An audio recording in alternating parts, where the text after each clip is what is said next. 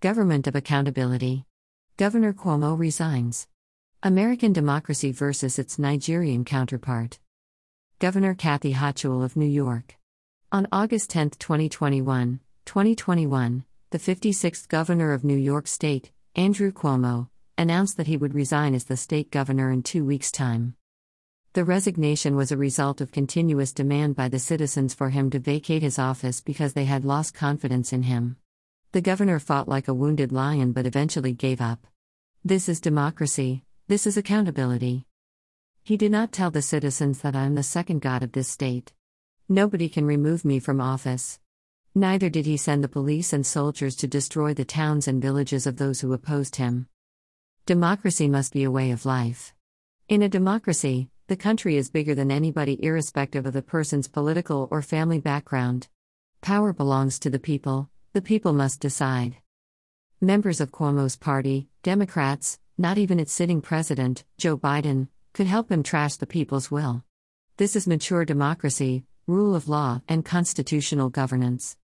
On this day, August 24, 2021, the Lieutenant Governor, Kathy Hochul, took over from him, making her the 57th and the first woman governor of New York State. The handover was peaceful, smooth, and without litigations. The smooth transition of power means peaceful continuum of administration in the state. No time was lost and no gap was created between the former governor and the new administration. Going through Governor Hochul's biography, one will see a humble and gradual political process.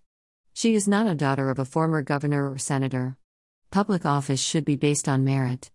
Based on this condition, the office holder is challenged to bring out his or her best. The outcome is different when the process is manipulated.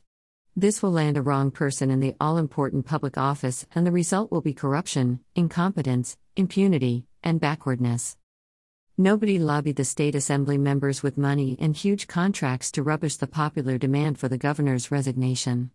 Of course, in a civilized and transparent democracy, the people control the power, and any attempt to destroy their demand would be unpopular, out of order, and could cost somebody his political career. Nonetheless, Governor Cuomo's decision would be a political abomination in Nigeria. If there is nothing again to do, he would quickly start the impeachment process of the lieutenant governor to create a vacuum, and there would be nobody to hand over to.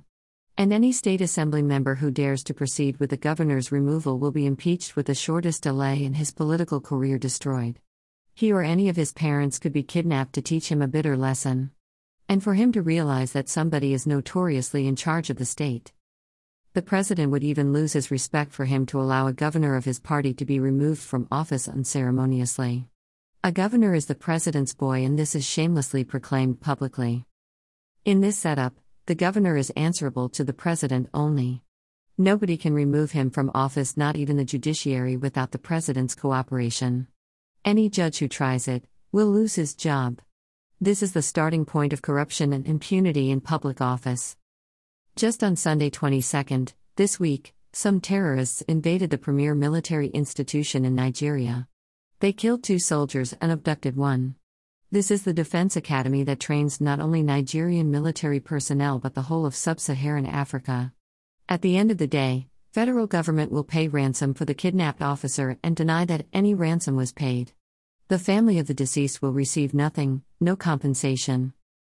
The Nigerian jihadists are inching their way forward. Very soon they will link with Taliban in Afghanistan. One world Islamic caliphate is coming closer. The West is still watching.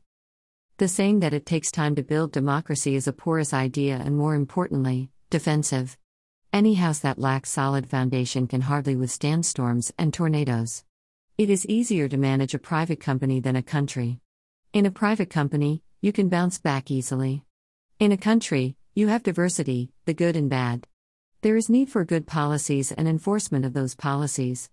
Above all, democracy cannot thrive without patriotism, no matter the good intentions of the political players.